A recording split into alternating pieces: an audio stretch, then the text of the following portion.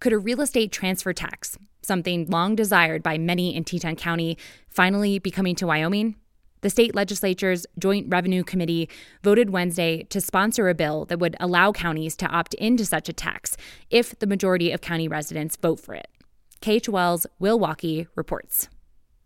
Total real estate sales volume in Jackson Hole is expected to eclipse $3 billion this year. That's an astronomical number never before seen in the valley. And while that activity is good in part for the local economy, Jackson Vice Mayor Arn Jorgensen says longtime residents often can't afford to live here anymore and that they're being pushed out of Teton County by out-of-state interests. They're outbidding whether it's a business owner, commercial property, or residential.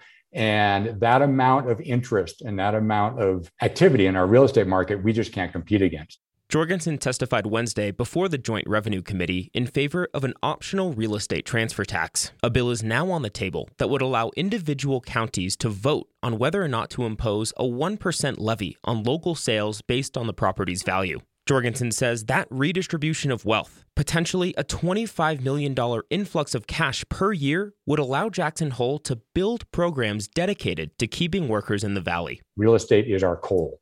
And this is a way for us to be part of the state in terms of revenue and to reduce the time that we're coming to the state and asking for assistance. There are some specifics that need to be ironed out during the lawmaking process. For example, the tax would only kick in for property sales over a certain amount, currently set at $1.5 million.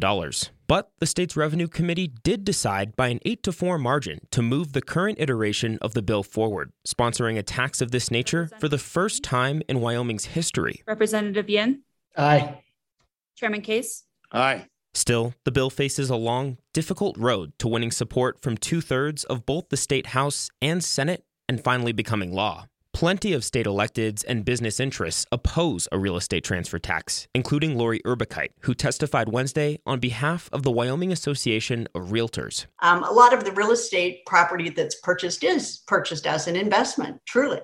And so putting a sales tax on those investments is not equitable when we do not put a sales tax on stocks or bonds or those kinds of investments when people sell those. Other skeptics question whether the money raised for towns and counties would even help solve housing issues rather than just keeping those funds in the private sector. But Dale Steenbergen, president and CEO of the Greater Cheyenne Chamber of Commerce, says he's in favor of simply letting actual residents of these communities make the decision themselves. Why in the world would we not want a local government to have a tool to send to their people for a vote of their people, and their people say, we want to raise our taxes so we can live in a better place? Other resort areas, particularly in Colorado, already raise millions through similar taxes. The Teton County Board of Realtors has not yet taken a position on this bill, which now moves on to the full state legislative session early next year.